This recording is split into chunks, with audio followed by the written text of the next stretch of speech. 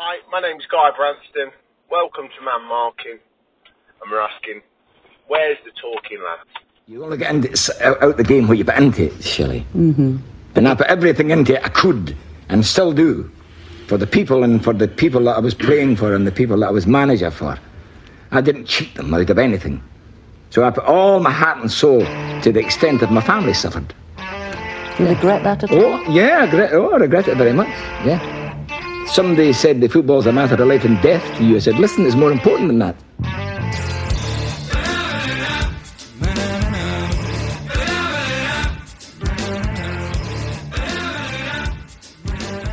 Hello and welcome to Man Marking, episode 25. Today we're speaking to Guy Branston. Brief is something. I'm 41 years of age, father of three, soon to be married. I was supposed to be on my stag do today. That was obviously cancelled because of coronavirus. My wedding's been cancelled. Oh, no. So, it's been a bit of a disturbing time, but other than that, I'm in good spirits. I've been a footballer. I've worked on the market. I've worked in different jobs. I've been head of recruitment at football clubs. I've gone into scouting. I've gone into recruitment. Gone into managing football clubs. And if I'm honest, I'm in a good space right now, and was looking forward to talking to you guys. I am joined by Anthony Olsen, Ryan Pulford, as usual. Chaps, how are we? Anthony, you looking well? I'm good, mate. Yeah, really happy. Had a nice breakfast this morning, so Raring to go. Most important meal of the day, isn't it? Oh yeah, it is. It was a lovely meal as well. Ryan, I'm fantastic, mate. why am I not convinced? Probably because you're looking at me. True. Guy Branston on the show today. Guy Branston. We'll get on to Guy. But first, our opening question. And today, we're going to be talking about Eric Dyer. Eric Dyer. He had a great week, didn't he? He had an interesting week. Left the pitch for a poo. Yeah, Gary Lineker tweeted saying, "Oh, it's just not modern football's changed, hasn't it? Not doing it on a pitch anymore." Not doing it, yeah. Game's gone. I thought that was funny. The game has gone. So, what I want to know from you chaps is, obviously Eric Dyer had to quickly exit for in air quotes. In fact, not even air quotes, just for a shit, wasn't it? Just went for a dump. And when have you ever had to make a swift exit to avoid disappointment? Ryan, I'm going to look over at you, my good fellow. And when have you ever had an embarrassing moment you've had to sort of exit quickly from? I genuinely don't know. There's definitely been times. The closest I've had to sort of the Eric Dyer moment, a few years ago in my old job, we were going out and we used to get changed in like the toilets, but there wasn't many boys' bogs, so we went in the girls' ones because it was after work and no one was in.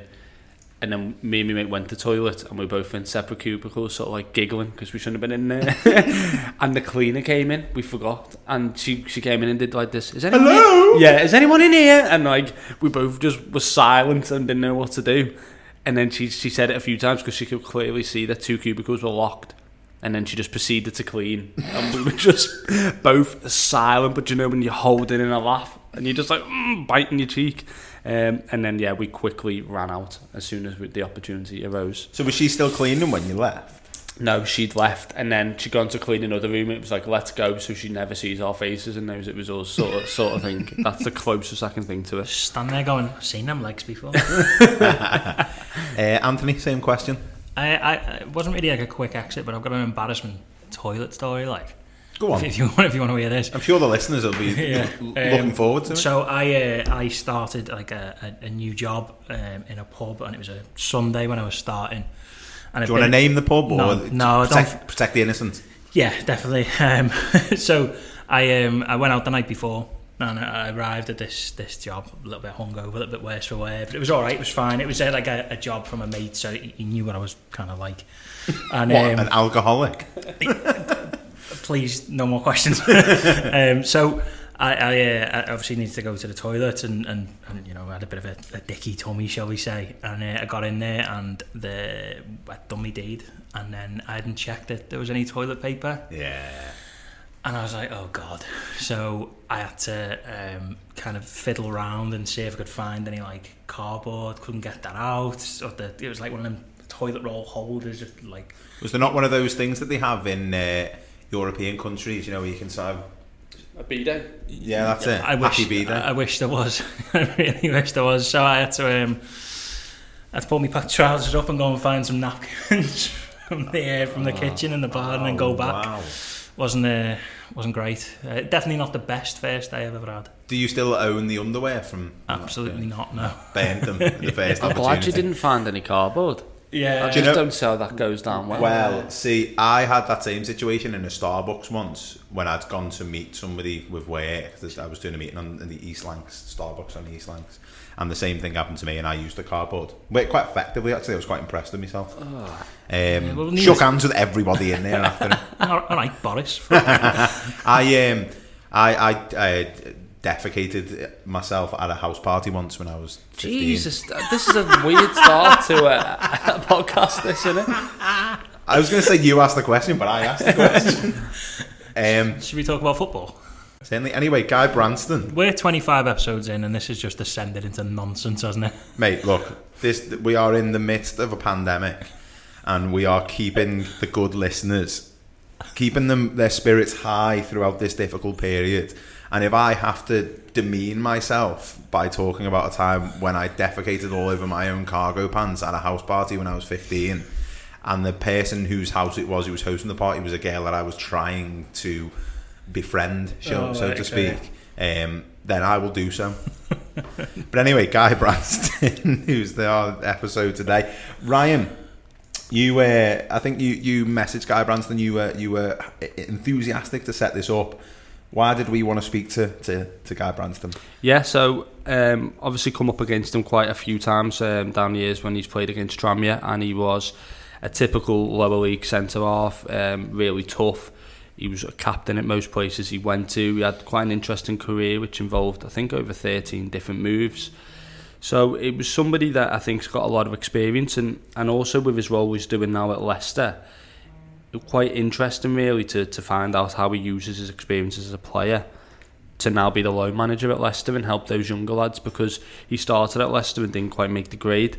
Had some success at Rotherham, as people probably know, and then he's just seemed to bandy around at the lower leagues for quite a few years, and just interesting really to find out more about his mindset and what he's been through and what his thoughts on the game are. Yeah, absolutely. And I think we got quite a lot of interesting stuff that we weren't expecting for him to talk about, particularly around sort of suicide and around those type of difficult topics, which we go into these interviews. I think you were saying it the other day, right, where sometimes we go into these interviews and we know that these things are going to come up. They're kind of prompted by the discussion, but this was just completely took us by surprise. So the interview almost went a different way than we were expecting to go in a way.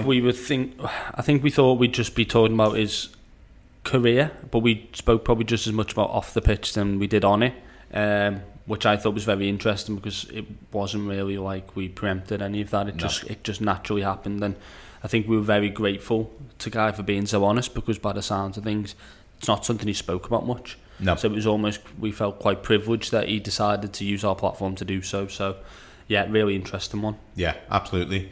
And every episode we have a theme. And do you want to tell our listeners what today's theme is, mate? Yeah, so obviously we've had a bit of a word with the creative department at Man Market, and we've come up with the guy behind the tough exterior. Oh yeah. Obviously Guy Branston's got this reputation of being a bit of a hard man in football, and it was great to get behind that and basically see what he's like off the pitch and how he goes about his life, and I haven't listened to it. It's just a really, really good insight into how he's gone along in his life as well. So, and we put it out on Twitter the other day that we were releasing the episode, and everyone's gone mad for it. Like there was so many likes, so many tweets saying, "Oh, can't wait to listen to this." So, he's obviously a very popular footballer. I think he's the type of player that you can imagine. I mean, he obviously never played for our club, but you can imagine that if he played for your club, you'd absolutely love him, because he was.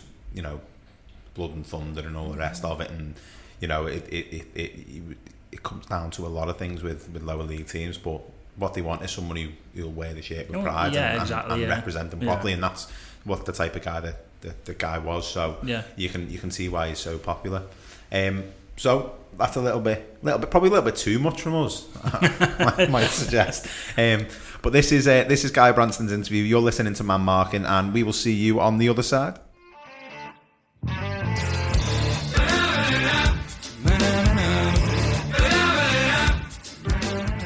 Me and Danny are both Tranmere fans, guys, so we've seen our team come up against you a few times over the years for various clubs, and it's always been quite apparent that you're a leader on the pitch, you're quite well respected and a big character.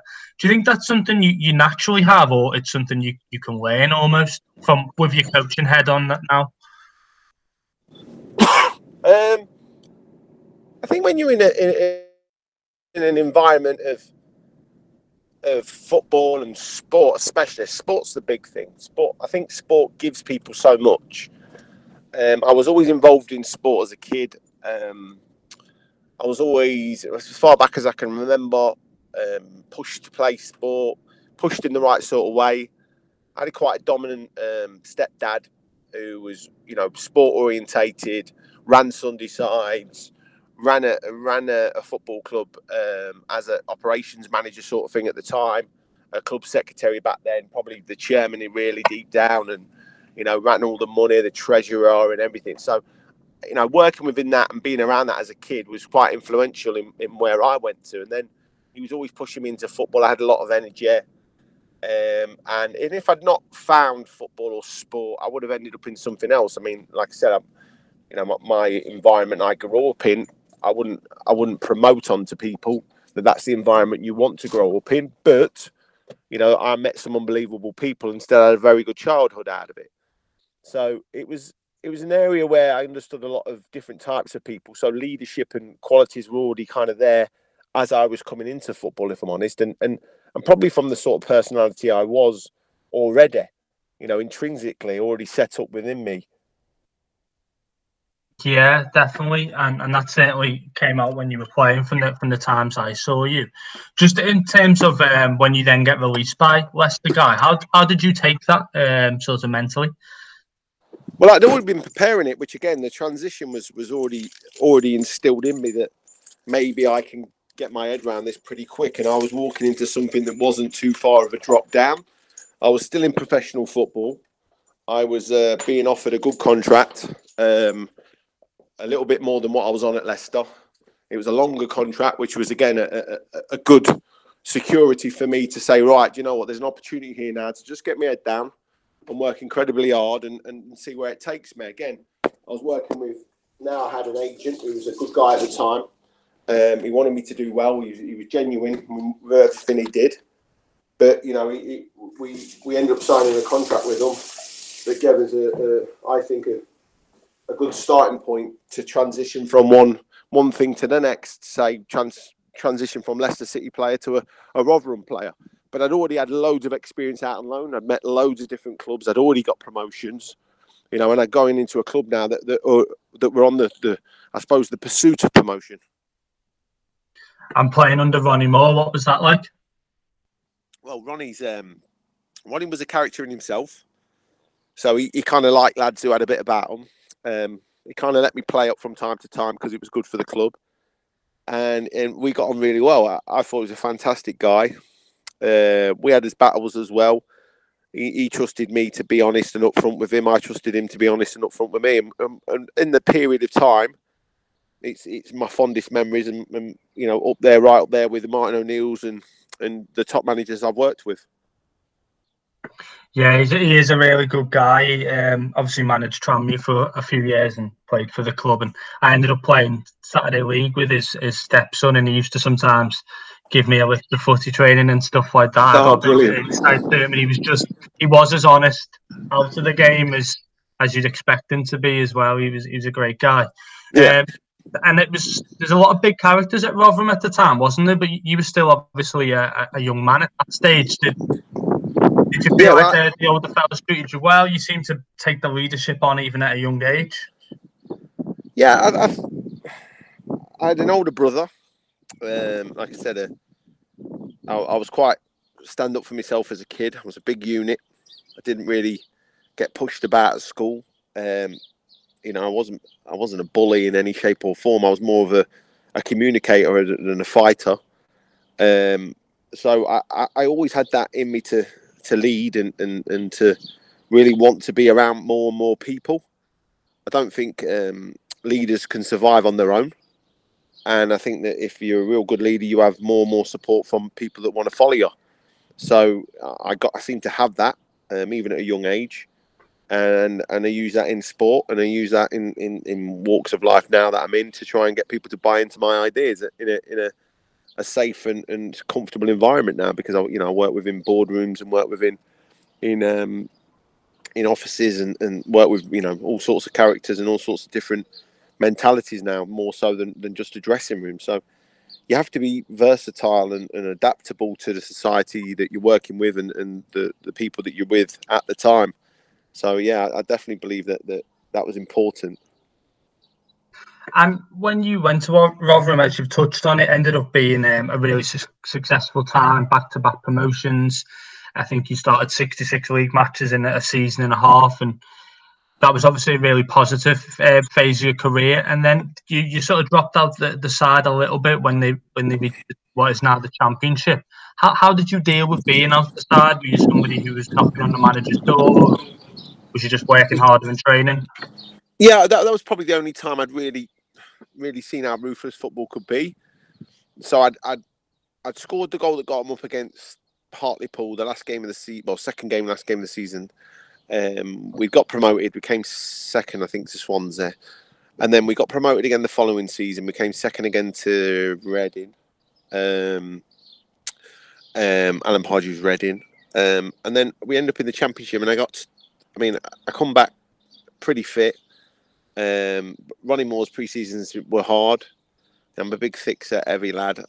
I did okay in pre-season. I remember having a bit of a calf strain and started back, but I got dropped pretty instant there. I think it was like game 1 or 2. That's game 2, I think it was, in the cup. We signed someone literally at the start of the season, and it was kind of, I was, wasn't even spoken to, and I kind of felt let down a lot by Ron M, by Brex, and by the staff, because after the effort and buying into what they wanted, and we'd got back-to-back promotions, and we'd done really well as a group, to actually not get any support from them or not actually get spoken to was their style. But that wasn't my style. So I struggled with getting my head around why anyone would treat me that way. I took it really personally. I know I shouldn't have, but at the time I did. And then when you look back and reflect, you can kind of see where you made the mistakes, but it's a bit different when you're in the situation. Is it something you approached Ronnie with, or did you just sort of? Yeah, of course I did. I got no problems approaching him with. I had a good long chats, but it was perceived as just man up, get on with it, fight for your place, all the stereotypical stuff you'd hear. But like, even when I fought for my place, it was constant that I weren't in his plans now, and I was very much cover, and I didn't want to be cover, and I made the decision to sign another contract literally at the start of that season because we'd gone to the Championship.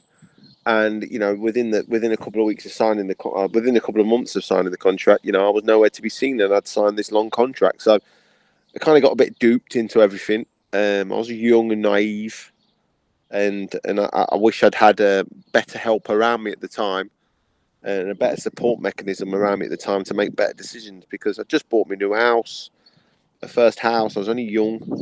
I already had a mortgage around me. I already had bills to pay.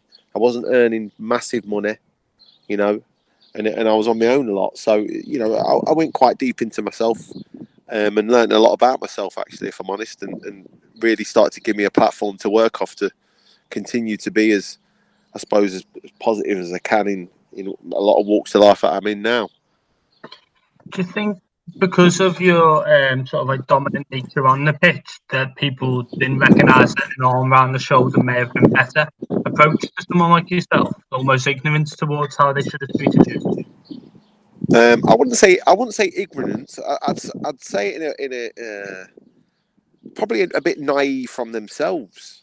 Yeah. There just wasn't the training or the support or the empathy that a lot of these so-called coaches now have and clubs now have, and rightly, I don't know if it's rightly or wrongly so. I don't know if it's producing better players or better mental states, or there's definitely an opening up of people these days, which is fantastic.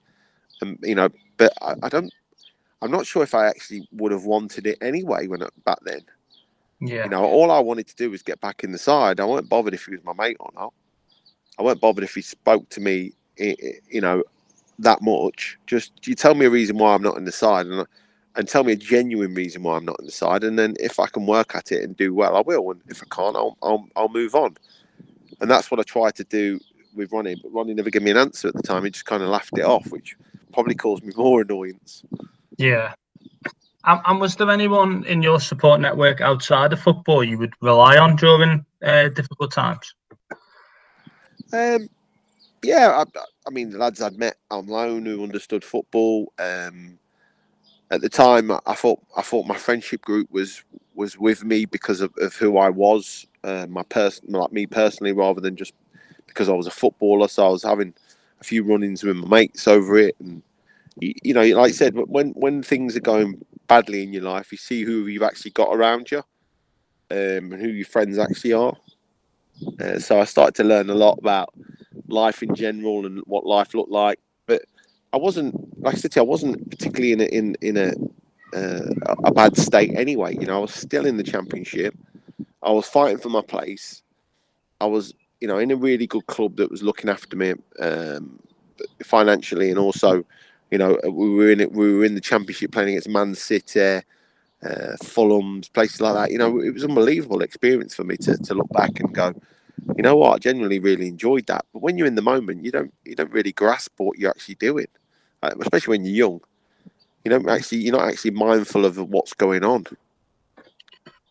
Yeah, and I suppose as well, momentum in football is a huge thing. So did you see the shift change at the club when obviously you go from winning a lot of games over a 2-year period to almost just battling relegation? I imagine the pressure on Ronnie grew as expectation and the higher level grew as well. Yeah, I kind of felt Ronnie had. I've said this before a couple of times. I kind of felt that he kind of got carried away with himself. You know, like we went from being a real strong knit community to being a kind of separate group. Once he started getting a bit more successful, he kind of always been around, you know, the so-called League One, League Two lads, and you know, he'd done well for himself now as a coach and now as a manager, and very much, you know, fair dues to him, pat him on the back and everything. I really respect that, but I think as a group we felt quite tight towards him as well. And he kind of lost his grip a bit, you know, like kind of went through like a bit of a what looked like a bit of a himself, a bit of a I don't know.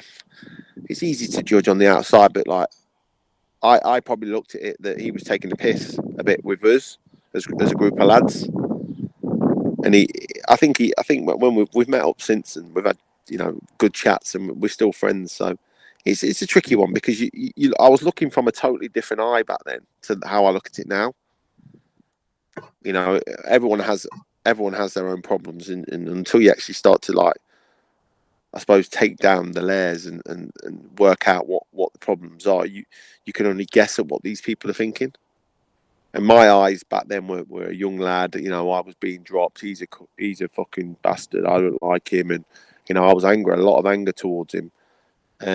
Because he'd let me down, I felt like. But when I actually look back and reflect now, he was having probably his own problems. He was probably, you know, trying to get his head around how successful he'd been in a quick period of time, which brings its own sort of problems with it. And, you know, it's sometimes success is hard to grasp, not just being unsuccessful. You know, sometimes being able to cope with success, that's what makes the difference between being a top manager and a bottom manager.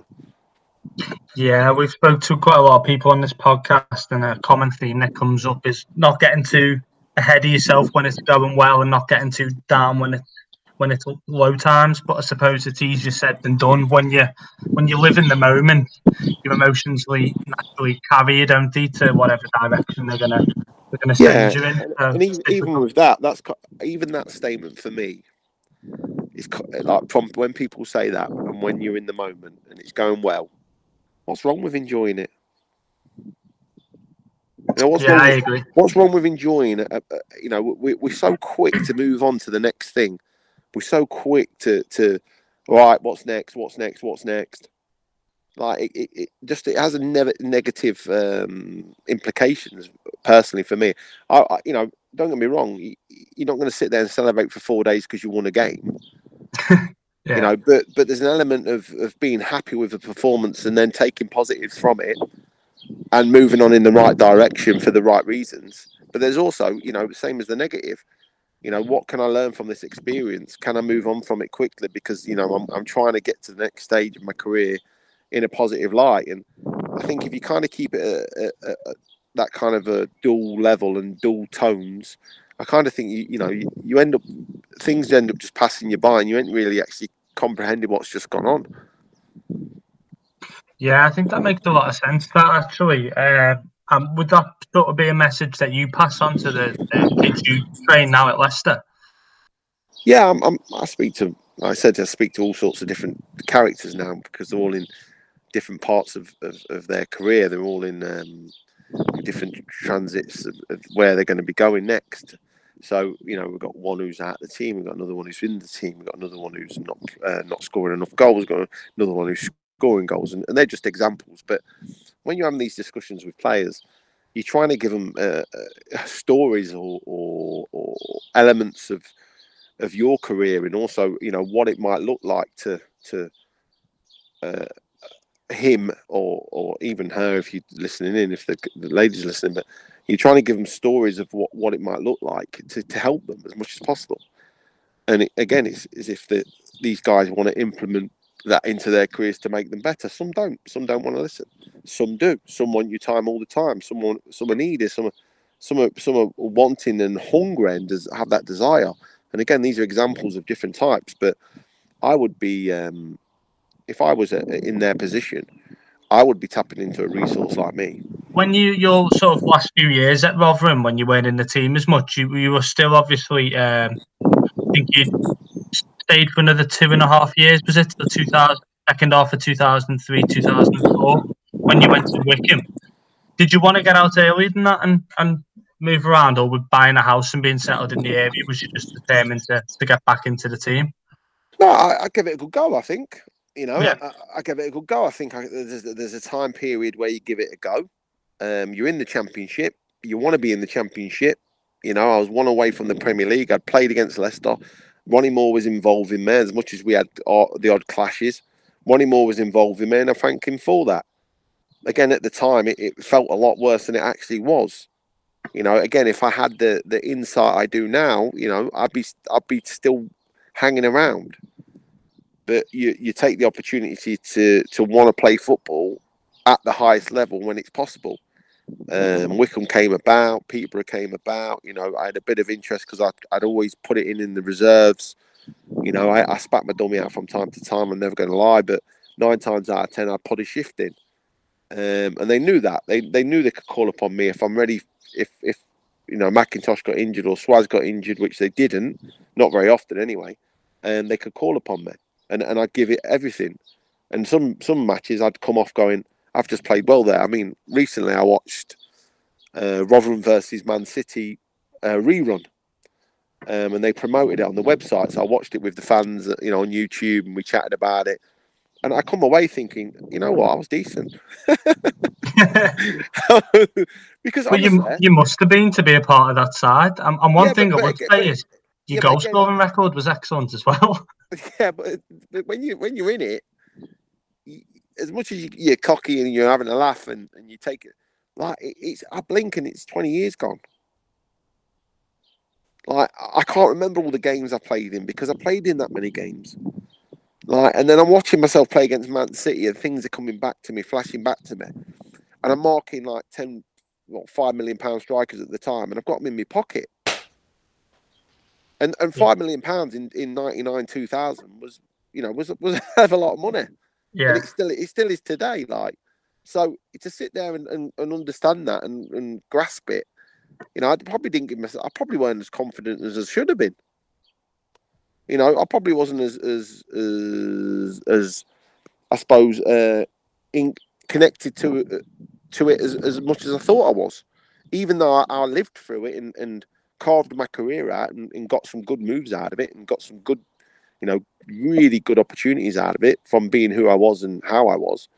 And maybe if I'd, believed in myself even more, I probably could have got even further. Who knows? It's not a regret. It's just a review sort of thing. How I look back at it sometimes and go, wowzers, I probably deserved to kick off then after a game. Because I remember playing in the Championship some games, doing really well, coming off thinking that I've done excellent, and then not playing the following week. And not even being spoken to, not even being pulled, not even having a conversation with anybody. And I remember going, you're not going to speak to me about this? Nah, you're not in the team. Like, what? Like, I got man of the match last week. I played but he's so-and-so's back now. Oh, okay, yeah. But unless you pulled them and had a conversation, you weren't getting an answer. It's interesting you mentioned that about enjoying it and stuff at the time, guys. We've had a few of the sort of ex-pros that we've spoken to have said that same sort of thing about maybe not enjoying it or appreciating it as much at the time.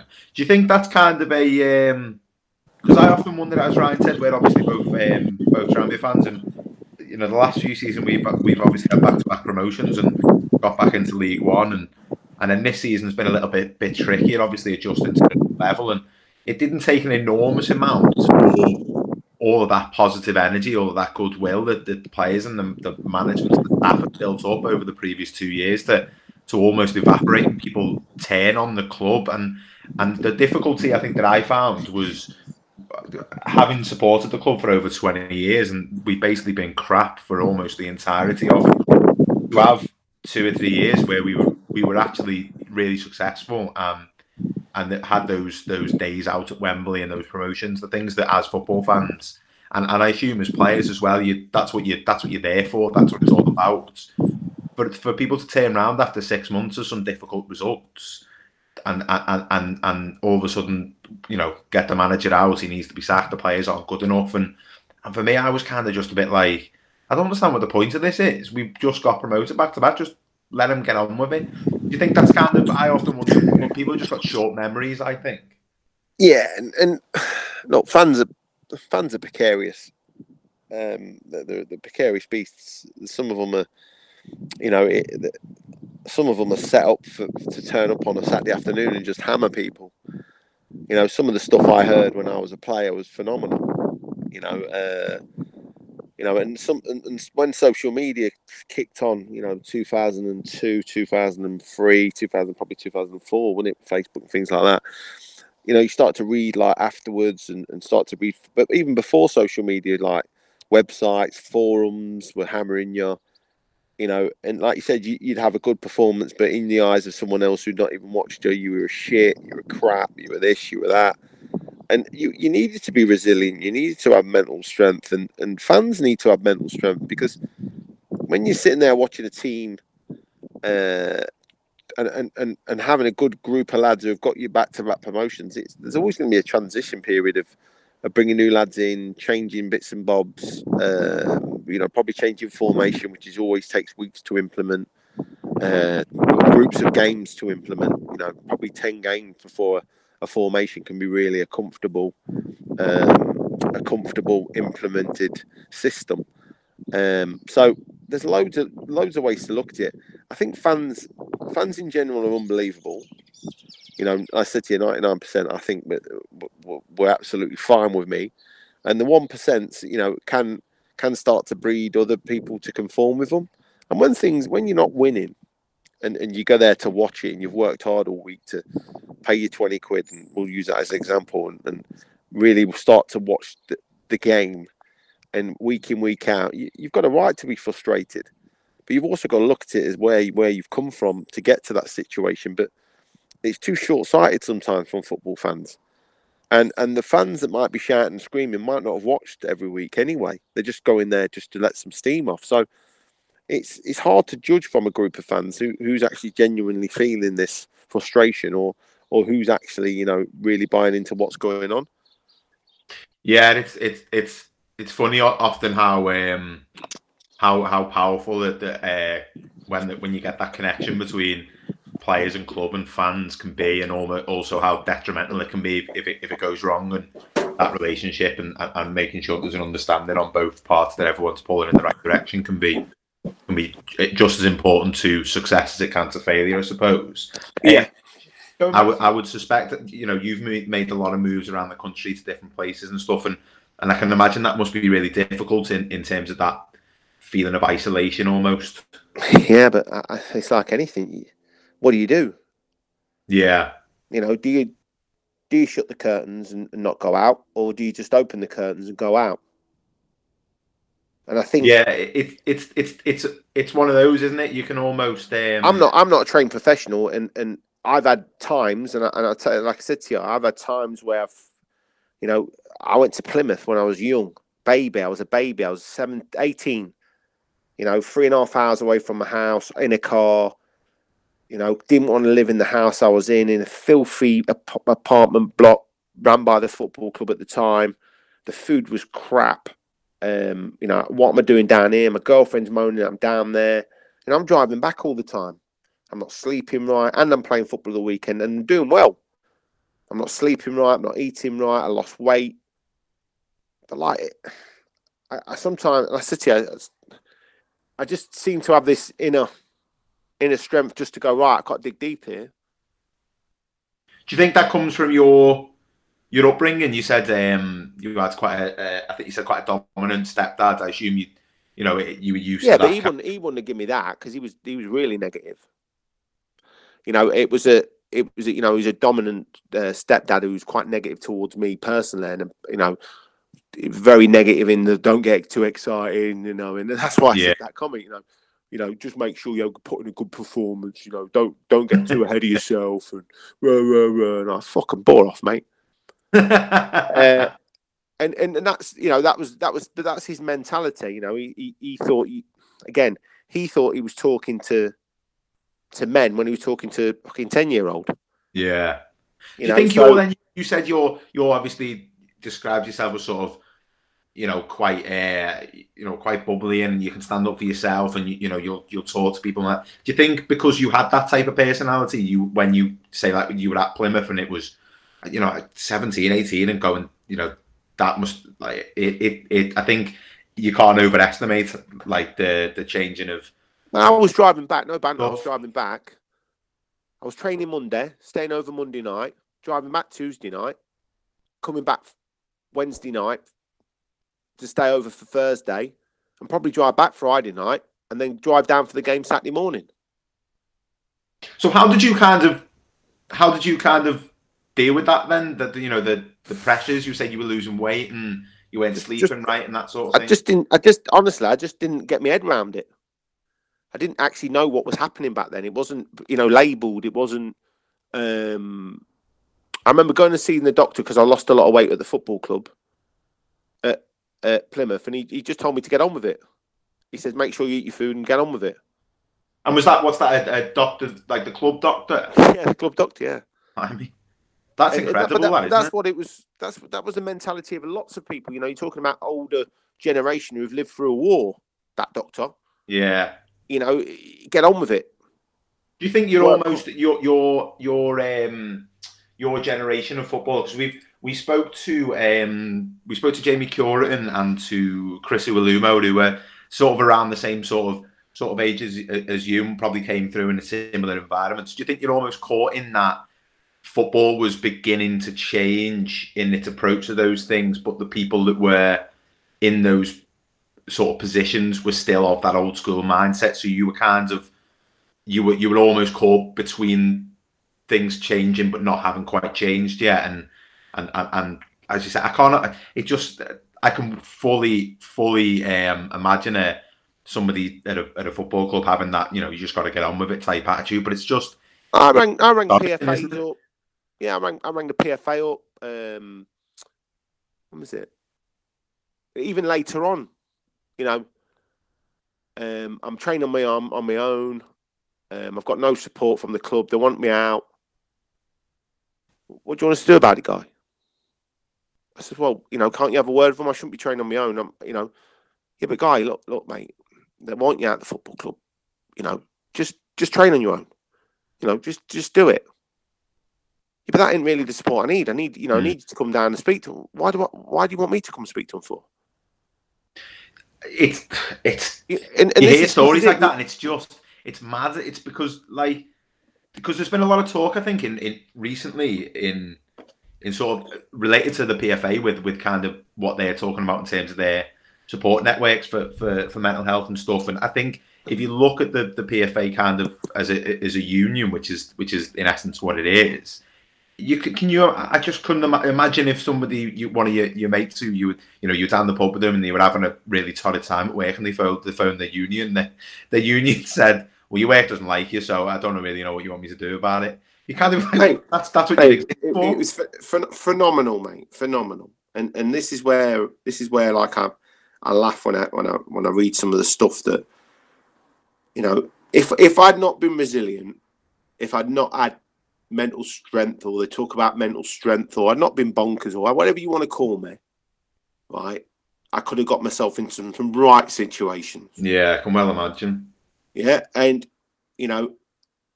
I don't think, and I still don't think, that there was things in place when I was leaving the game at 2014.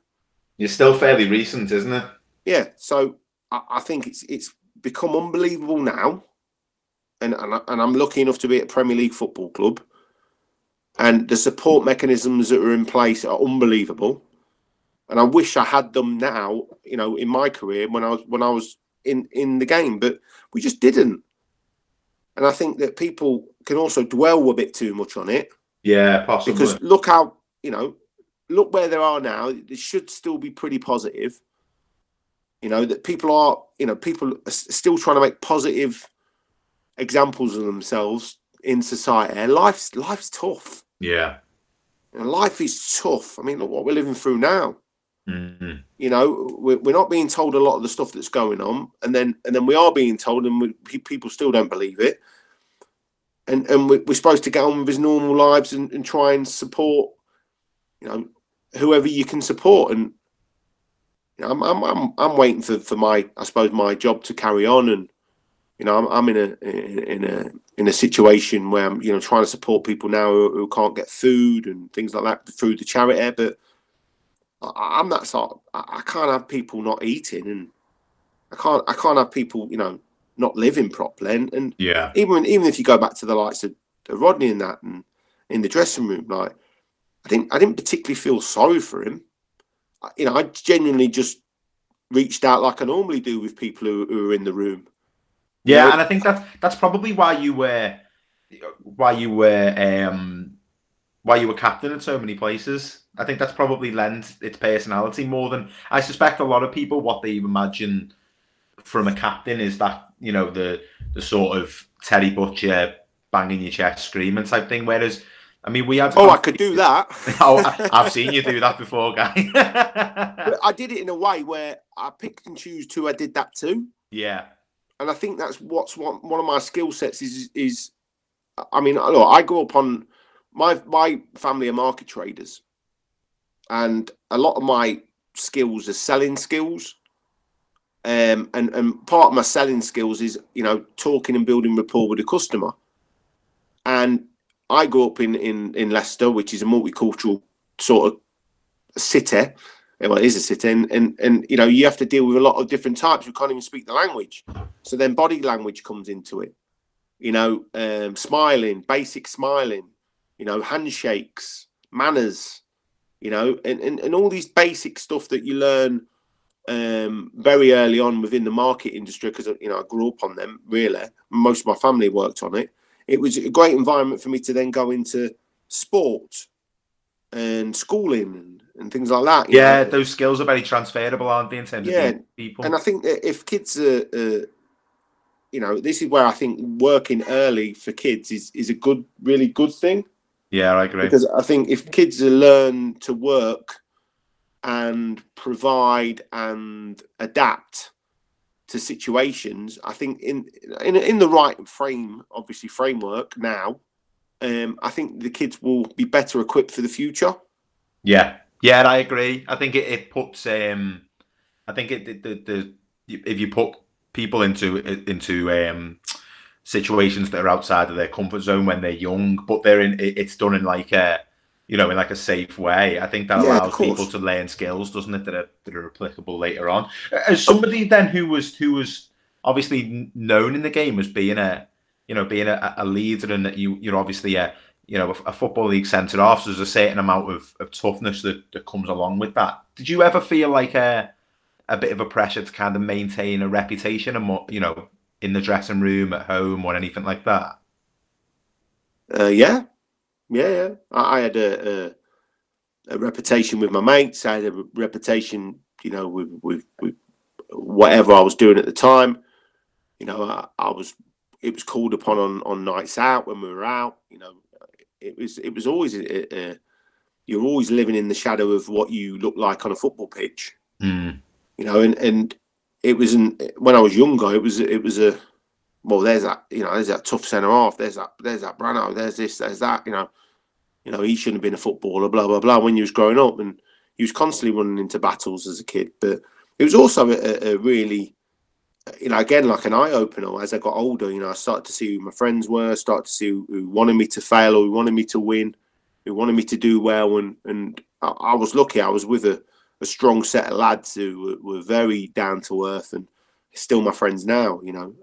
We still knock about together. And lads I've knocked about with in football were with me from the start. The Rob Scotts, the Paul Warnes, the Jim Rodwells, the Carl Eggs. They're still very much in my life now, because we spent some fantastic times together, but we also had genuine affection for each other. There was a definite feeling back, and a relationship there that will help you and you'll help me.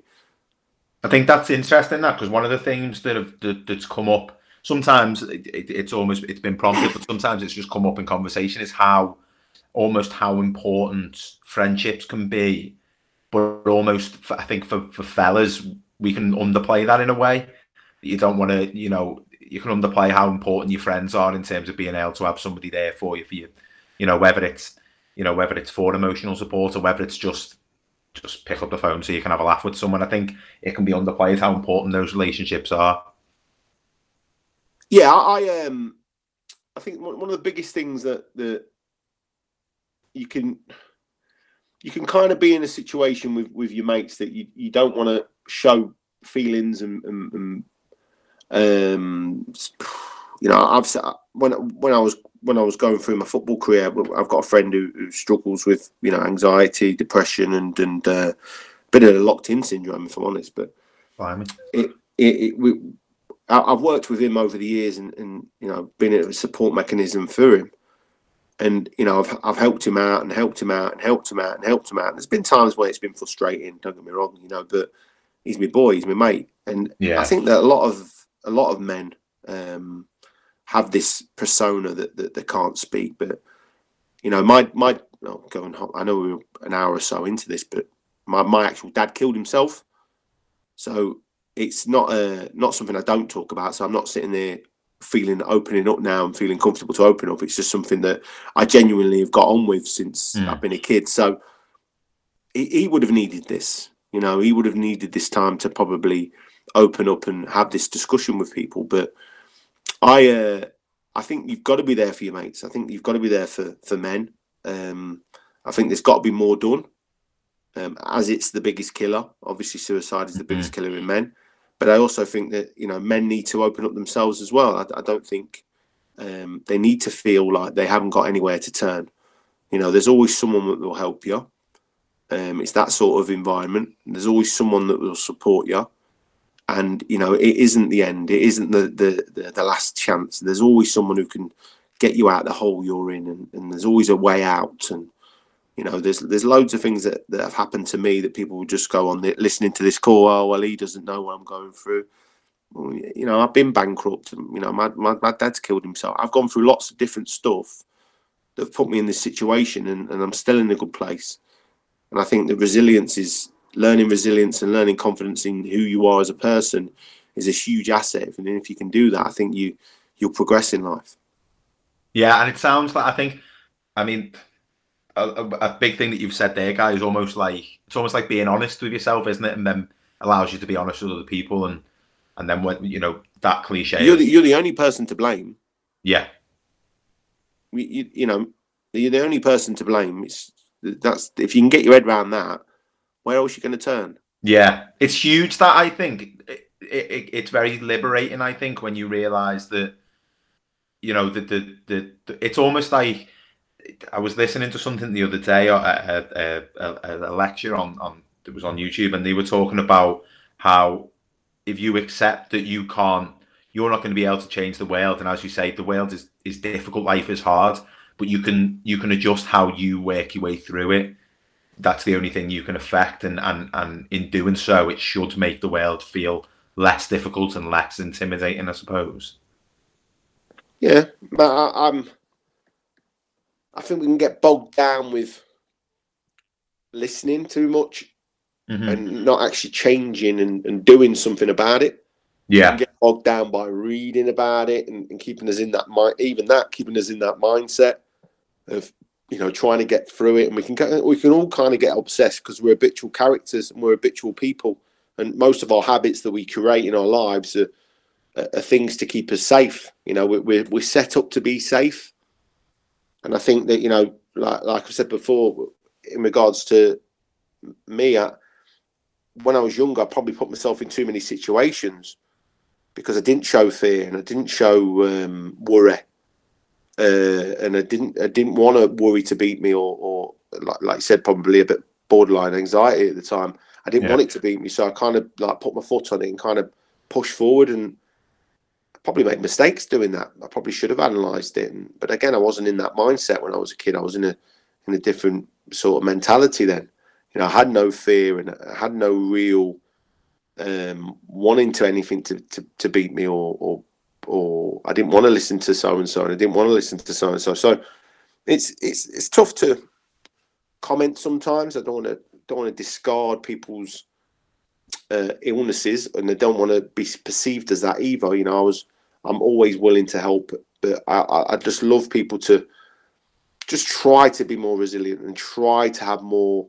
Like almost having more faith in themselves, isn't it? Like, yeah, that's it, mate. Yeah, that's it. And I think what you've demonstrated really, really well there, guys, that type of thing where you've looked back on you could look back on negative situations, or, you know, things that you might potentially be bitter about, but you look at them and you think, well, that was bad, but ultimately overall, you know, like you're saying about your time at Rotherham, and you think, you know, at the time I was annoyed with this and annoyed with that, but it was unbelievable. Ultimately, it was an amazing time for you, and I think you take the positives out of it, and that's, you know, you learn from the negatives and take the positives to encourage you. Yeah, and I've probably been more like I've got like, especially within this time, I've found certain times within this period of time, obviously coronavirus, I'm getting quite frustrated. I can't work because I've used work as a tool to get myself out of situations. You know, money problems, I'll work harder. You know, I'll get paid more. Simple. You know, I'll use work to get rid of stress. I'll get rid of work to forget. You know, and whatever way I looked at it, my mentality was, well, you know, if it's not going right, I'll work harder. And even in it's given me, you know, a time to actually be quiet, a time to actually look at details, a time to actually look back and review stuff, a time to sit there and watch the game that I played in. That I thought, you know, bloody hell, I was decent. Yeah. You know, and I've only watched that probably twice in 20 odd years. You know, I played 500 games as a player. You know, I probably played thousands of games as a footballer in the grand scheme of things. Yeah. But to actually go back and go, yeah, I did this at Peterborough and I did this at Wickham and I did that. You know, there's times when I sometimes forget what move went where and what, you know, because I've had that many of them. Yeah. I had 26 moves across the scheme of my career. And I met an awful lot of different types of people, which has been a massive positive for me. You know, a massive positive that I can sit there and say I've met all these different footballers and all these different members of staff and all these different walks of life. And it's given me so many good memories and so many good, I don't know, stories to pull out of and share with people for the right reasons. Because I'd hate to think that I always looked at ex-footballers as quite angry and bitter. Yeah. You know, them professional footballers now are getting paid so much. Well, I never earned that. oh, you lot fucking hell, you lot shit compared to how we used to play the game. Blah, blah, blah. Oh, look at, I've got to go and work with you lot today. You know, don't work here then if you don't want to be here. Yeah, and it's horses for courses, isn't it? I suppose it's one of those things where, you know, as you say, the footballers nowadays get paid an enormous amount, but the game is different now than what it was. They deserve to get 20, the money 50 years ago. Exactly. It's just people just a product of the environment, aren't they? I suppose Yeah, it's they not, deserve it's not to their get the money. fault. Premier League players deserve to get the money. You get paid what you get paid for. You get paid what you get paid to do. You know, I was a League One-er. You know, predominantly my career was League One. I got paid good money in League One. You know, I was getting paid. And enjoyed your career as well, as you've said. I probably retired. I probably retired at the. Well, I retired at the right time because within the last year of my career, I was thinking, well, you know, I was looking at my watch every 5 minutes to think this game's got to finish soon. You know, I do that now, Guy. I'm only 27. Yeah, well, I never even envisioned like feeling like that, and I took that as the end of me wanting to play regular. I suppose getting out on your own terms as well is probably a good thing as well. Oh, hey, I'm still running hard and I can train still, and you know, I don't feel negativity towards the game, and I didn't end up lower down, and I ended up at a really good level and had a fantastic time at Plymouth. And there's loads, you know, you just sit there and you look back and you know, get your little tingles at the back of your neck. And like I said, like met some good people and still in dialogue with people. So yeah, it was crazy.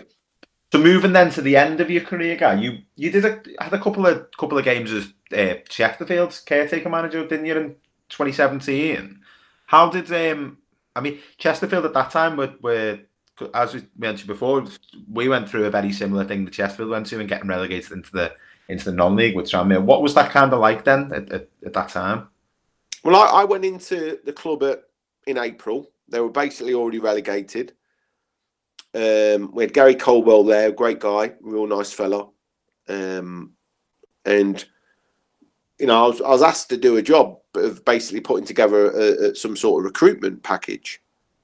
And I did that. Within the summer, it wasn't particularly followed, but I supported the manager like I'm supposed to as within my role.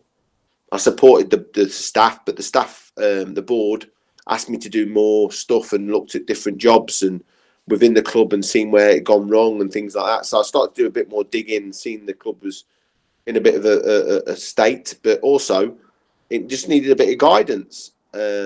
It wasn't a particularly a big job, but it needed guidance. You know, it needed support, other staff members.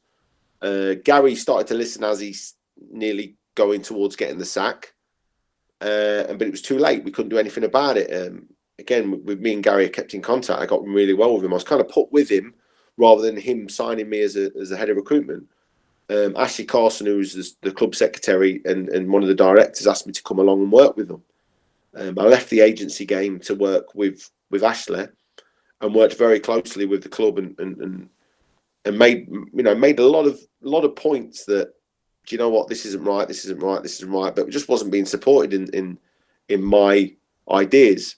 So they made some really poor signings in my eyes. I wrote about it. I categorically told them, we're making the mistake here, and they still went ahead and did it.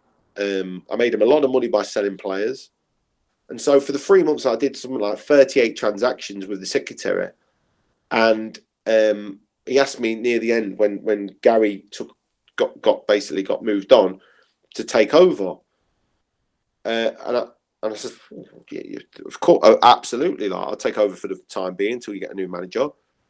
And it was an unbelievable experience. Absolutely loved it. I got on really well with the lads anyway. I went straight in, got them in training in the morning, set out a plan for the next 10, 15 days, got the staff that was there that said they was going to leave because Gary had left, but got them in with me to work with me. And for that 10 or 15 hours, I was loving it. I absolutely loved it. And we played 2 games. And, again, got a phone call Wednesday morning. Yeah, the new manager doesn't want you at the football club. I was like, oh, okay. But, I'd looked a so-called friend in the eye and said, look, if a new manager comes in and we're going to get the sack, and he said, no, you're sticking with me. You're sticking with me. So, blatantly lied to and got the sack on the Wednesday after losing 2-1 to Yeovil. And was being a manager something you'd ever thought about, or was it just, you were there at the time and so you just you said, yeah, I'll help out almost? I think it's an inevitability I'll be a manager of a football club. I think that's where I'm going. I think my leadership qualities, my management of people and players, my ideas of football, my coaching ability, I think inevitably I'll have a chance at running a football club again. I just don't want to give up the opportunity of working with Leicester City. It's a tricky situation. I'm at my club I care about and feel strongly about and passionate to work every day at. And, I don't think I'll give that up lightly. So just to touch on that role then, you're loan manager at Leicester for the under-18s and 23s. Just tell us a little bit about the day-to-day role and what it entails. Well, I will organise, prepare and deliver back to the sporting director, the members of staff of the 23s, opportunities for lads who can go out on loan. I'll understand the current lads out on loan, what they're up to and where they are at with their loan period. I'll deliver data, video clips, analytical clips to the players and staff to understand what they're up to and how they're playing or how they're training. I'll manage the lads off the pitch. So, I'll coach them and mentor them to hopefully make the loan a success. If we've got a new group of lads going out, I'll inundate them with information to support them and make sure that we've got all the processes in place to support these lads further down the line whilst they're out on loan, and make sure all the departments within the football clubs that we're working with are all linked in together to make sure we're being delivered the information. And outside of the tactical and physical elements of the role, is there much emphasis put on well-being as well as performance? Yeah, huge. Again, when I say departments, there's probably 6 or 7 departments you can call upon. Sports psychology, obviously welfare, health and safety, we know about from the club's department, understanding where they're living, getting the welfare officer, the player liaison involved. There's loads of different people I chat to before the lads even goes out on loan. I want to understand a psychological report of the player, because I might not have dealt with him, which would be very unusual if I've not, but I might not have dealt with him before on a one-to-one. So I'll make sure I understand or get to chat with the lads. But we've got quite an open group with the 23, so I go and watch training. I sometimes take training. So I've kind of come across a lot of the lads who I'm now dealing with. I was lucky. I was in the building in 2008 with Harvey Bombs, Hamza Chowdhury, Josh Knight now, who's out on loan at Peterborough, Dewsbury Hall, who's now on loan at Blackpool. That was my first group I ever coached at Leicester City. So I've already had a real good connection with them as kids. And now they've blossomed and are in, I suppose, the first team. It's nice to see them on a day-to-day basis growing as players. So I've kind of got the respect of them young lads. So when I'm speaking to Josh or speaking to Hamza or speaking to Harvey, there's a lot of respect from the other lads who are in the building as well, going, well, how can we get someone so well with them? I need to meet him or I need to chat with him. And that's how I built rapport with a lot of these lads, spending a lot of extra time away from the office and actually spending time with them personally.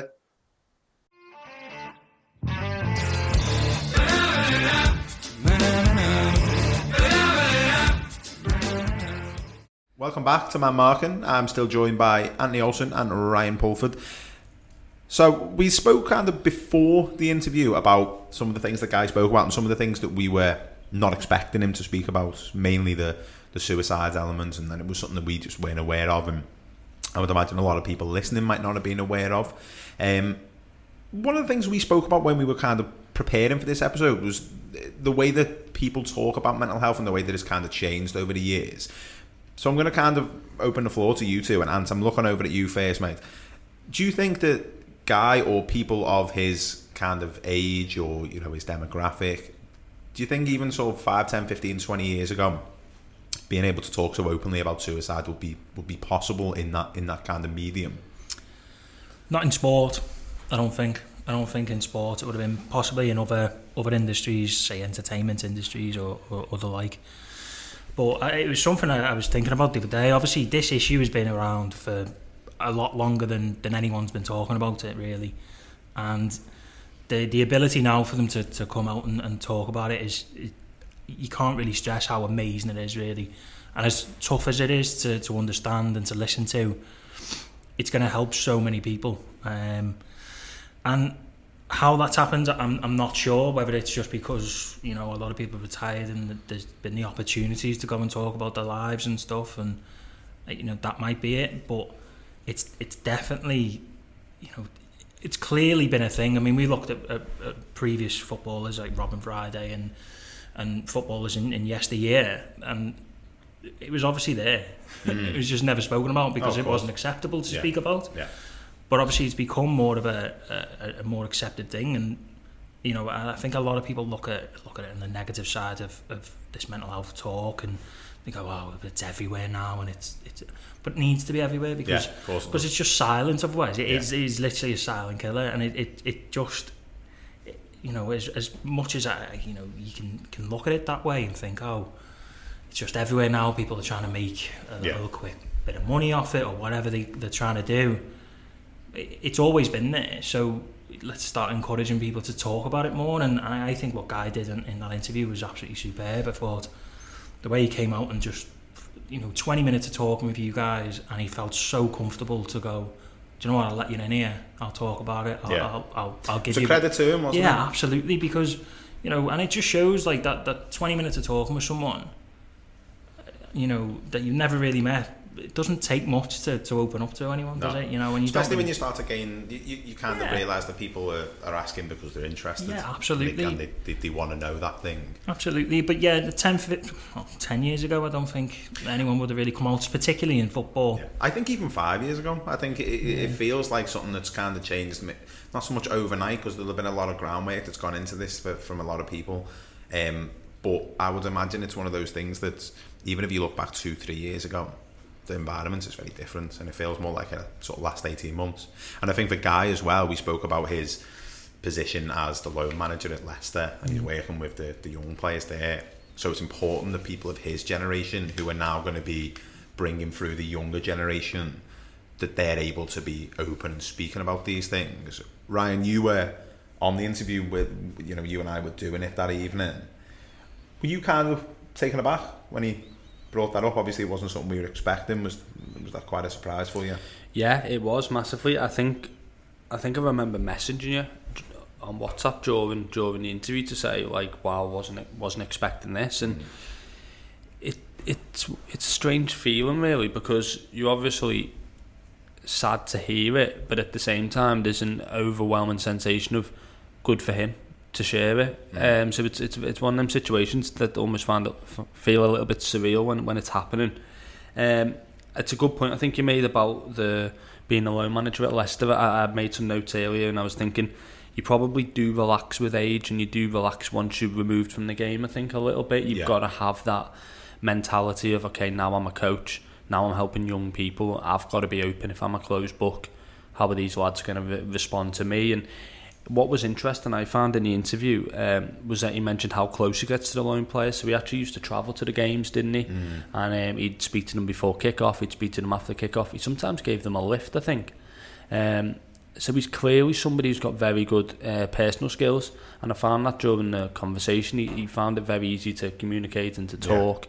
So he's clearly got the ability to speak and to be able to articulate that. But I do feel like it's probably just something that he's never felt he needed to burden anyone with. Yeah, possibly. And I think that's true for men. I think often with men, we have to be asked 2 times, 3 times, don't we? Are you okay? You sure you're okay? We have to be prompted, and I think people just feel like they don't want to burden anyone else with their own problems, which I think we know women don't have that same sort of emotional feeling to share, and they want to share. So it felt good from our point of view that he felt comfortable opening up to us. But I also think for himself personally, it probably felt like a bit of a weight lifted from his shoulders as well, which is exactly what we're trying to achieve, really. So hopefully people listening who have been through similar situations can take a little bit of strength from it. Yeah, absolutely. And I think something that was really interesting that he spoke about was that thing of being like, he didn't bring it up and like wasn't like, I don't know, it just came up. He was just like, look, this is just a thing that happened and I just had to deal with it and learn how to live with it.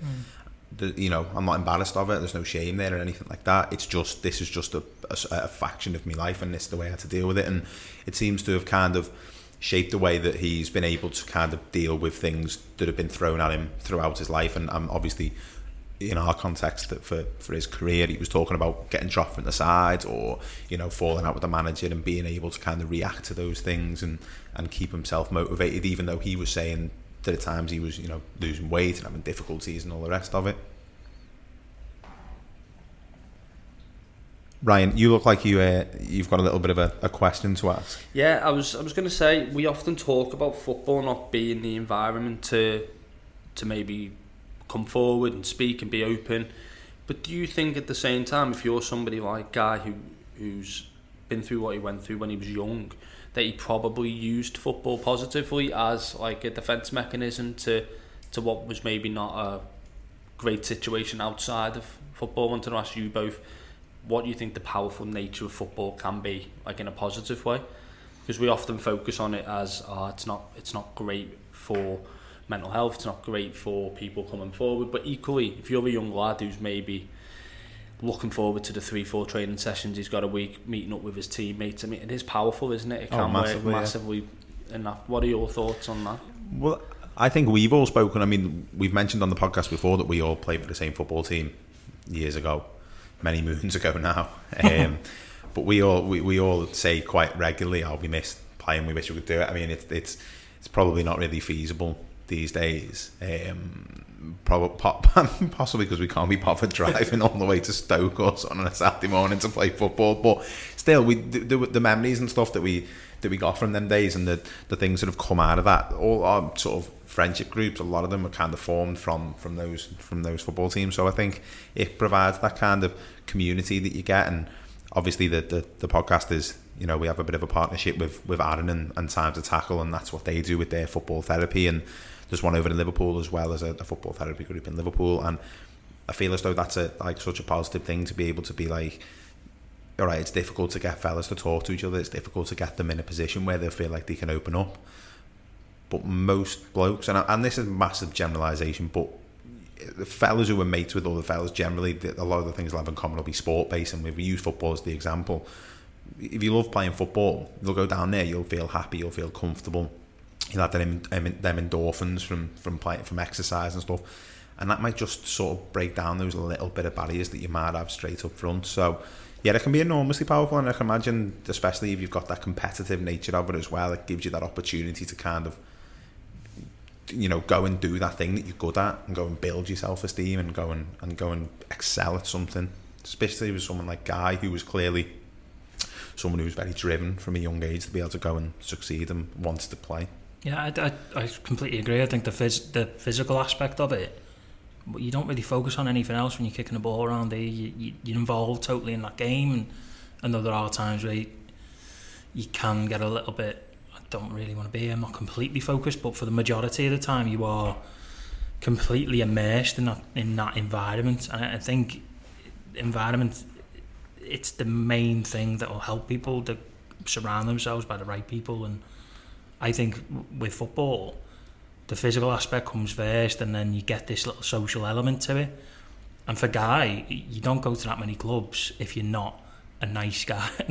Sorry to say that. You don't go if you don't get to go to those places. Yeah, if people don't want you. Yeah, exactly. And people won't take it exactly. It was kind of similar to Jamie Curtin in a way. Yeah. Their attitudes to things, I think, were slightly different. But Jamie Curtin also played for a load of clubs, and I would imagine it's because when they turned up, They were professional and hard working. They were good around the dressing room.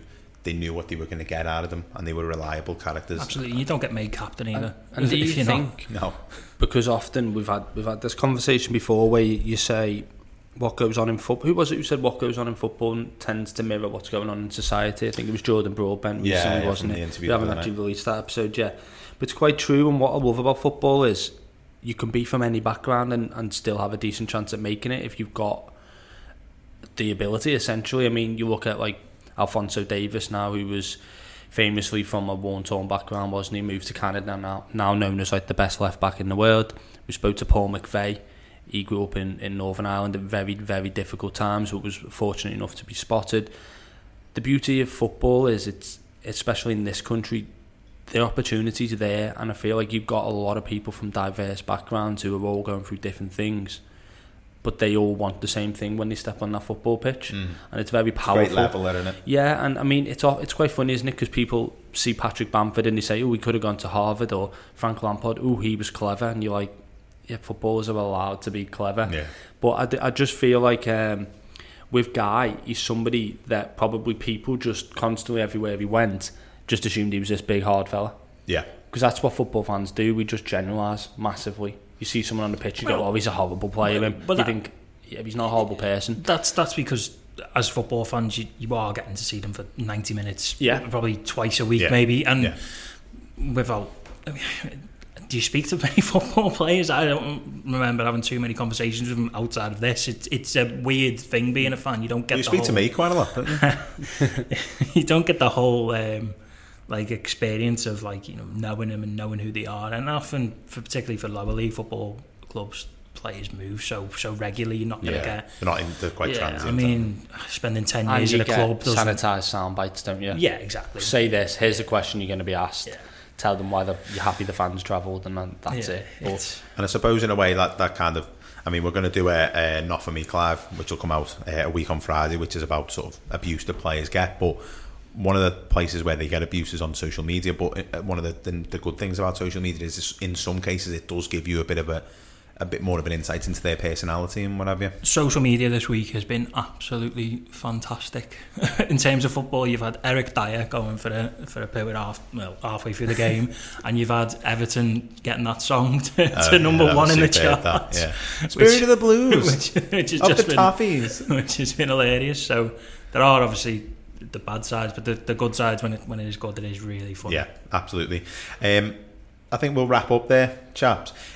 If you have been listening, you have been affected by any of the things that have been spoken about. Obviously, you know, suicide can affect we say this a number of times, but it can affect anybody. And if you are listening, it is something that has affected you. We'll put some links on the episode bio to some organisations such as the Samaritans and places like that, and Calm and Mind, and different places that offer services for people to speak to.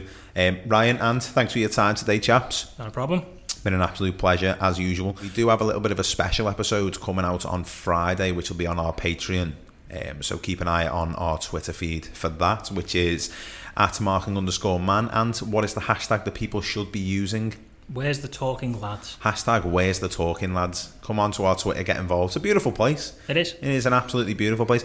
Ant was on the Twitter today, tweeting about, in fact no, it was Saturday, he was tweeting about the fantasy football league we got going. I noticed he was third in the table. That's the only reason I've tweeted about it. That is the only reason he logged into the Twitter, and he is purely selfish in his want and destruction of our Twitter page. But thanks for listening. You've been listening to Man Markham. We're going to leave you with Guy Branston's Quickfire, and we'll see you on Friday on our Patreon, or we will see you on Monday when we'll be speaking with Danny Gray from Warpaint and Darren Eady, former Norwich City. Thanks for listening. Funniest thing you've ever seen on a coach to a match? Lad getting halfway and chasing sheep. He went for a wee and then started chasing sheep in and around the field we were at. So he's just running around after the sheep, and he's just come back saying, "I've warmed up now, Gaffer. Can you play me?" or something like that. Stupid. More people have walked on the moon than have won Takeshi's Castle. Do you think you could win Takeshi's Castle? Takeshi's Castle, is that the Japanese? Yeah, it was like a game show back in I think it was in the 90s, wasn't it? Yeah, but it's like a bit like Wipeout, isn't it? Yes, sort of. Yeah, it was always a bit mad. No one ever seemed to win it. And I remember seeing this stat once. You end that up more falling people in the thought than water moon. and That was burn it. Yeah. or something stupid like that. Would you back yourself? No. Honest. Yeah, straight honest. Will you often see like initiation of singing when you join a new club? You've joined a lot of new clubs, Guy, in your time. What did you have a go-to song? Red Wine. Oh, UB40. nice. A lot of cliches in football, Guy. How many times have you been a sub and somebody shouted, "Bring on the Branston"? Probably as many times as he's in a pickle.